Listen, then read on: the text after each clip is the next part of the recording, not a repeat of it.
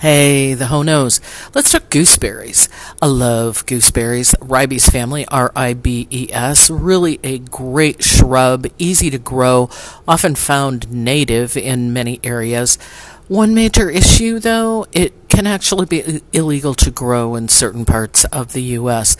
And why is that? Well, it serves as an alternate host for a pathogen that can decimate white pine plantings. And so in an area where it's either financially a big crop, the white pine, or it's a large part of an ecosystem, you do want to protect that and really keep away anything that's going to cause some issues or decline or death in white pine trees. Okay, that being said, gooseberries are really quite an easy plant to grow. So check out to make sure they're not illegal. But then once you do and you find that you can grow them, take a look at what's available to you. There are many of the new cultivars that were developed to be less susceptible to the pathogen, and so therefore will not serve or don't readily serve as an alternate host for the issue that can take white pines out. So keep that in mind when you're looking. If you've checked all of the boxes and you're good to go on planting gooseberries, they're easy. They're a joy. They grow in almost any soil. They can tolerate some shade. They do their best fruiting in mainly full sun, and with a bit of shade, really afternoon shade, they do just fine. Even early morning shade, they'll do just fine. The wild ones typically are going to be a dark purple, slightly to black color. There are many different and wonderful gooseberries out there, and they don't require cooking to eat. So the tannins are just fine in there. There's no cooking necessary to mute their effects on the human system.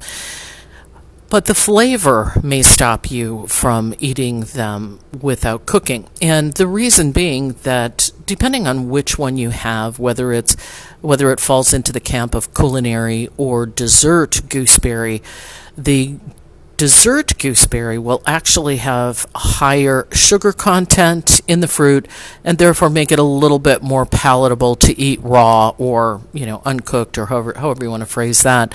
The culinary are mainly used for cooking, whether that be pies or jellies, which, they're phenomenal for both of those things. And they will have a bit of a lower sugar content. Now, in either one of those camps, you can find different colors of gooseberries. So yellows, reds, purples, purple to almost black, some greenish with an overtone of yellow. And they're just so super easy to grow. It's a shrub. Again, some of the breeding has gotten rid of the unpleasantness of many of the wild gooseberries, which are the thorns. And you're still going to have some thorns, but they may not be as deadly as some of the wild gooseberry thorns are. And if you're just a little bit careful in working around them, they don't present a tremendous issue to taking care of and harvesting from gooseberry shrubs. So what do you have to do in order to increase your production? Well, they are self-fruitful, meaning that you really only need one. You don't need anything for cross-pollination. But anytime you've got more than one, you do get a little bit better pollination. It's just that it does happen. It does happen off of one plant. But, what's wrong with planting a whole bunch? You may end up with some absolutely phenomenal crosses all on your own.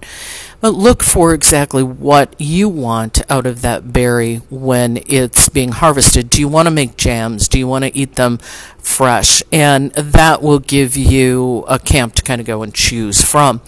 And then ease of finding the plants. Now, they have gotten a bit popular in the last couple of years, so you may want to put your order in early, late fall, early winter to make sure that you get a decent plant. And, loosen the soil, get that bare root or baby or potted shrub into the ground at an appropriate time, and that may be fall if you can find them. Just allow enough time for those roots to take hold so that they can overwinter adequately, or you will lose them for the heaving that may happen during a freeze thaw. And If you're putting them in the spring, just make sure that you watch the temperature that the roots are happy at. You don't want to get them in the ground too early, but the growers will be able to direct you in that completely and totally. Once you get them in the ground and get them going, you give them a few years to really start to develop, and then you want to increase the airflow and the sunlight. And the reason you're doing that is to really improve the flavor and the size of the fruit.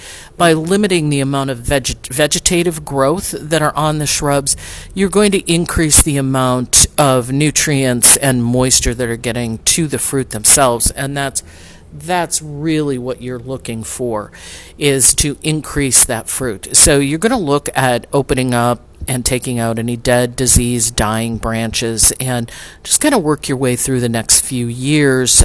So years like 3 or 4 to 3-4 years beyond that, and really get a good structure going on the plant. And that's really about it.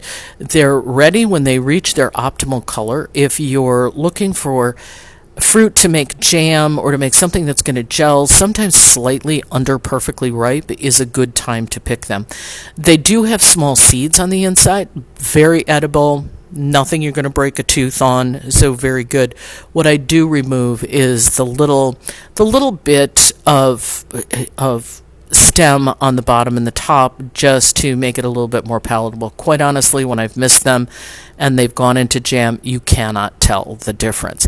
But they don't keep tremendously long like a lot of fresh fruit. So if you're not going to use them right away, then make sure you get them into the freezer, and you can do it very easily by washing, rinsing them off in cool water, making sure you get all the bugs and the leaves and things like that off of them, and then dry them well, put them out on a nice cloth and let them dry, air dry, and then put them onto baking sheets and put them into the freezer so that they dry individually. Then you can just roll them into a freezer bag and away you go. And then you are all set for whatever it is you may want to make with those fabulous gooseberries. Very easy to grow, a lovely thing to do. Enjoy.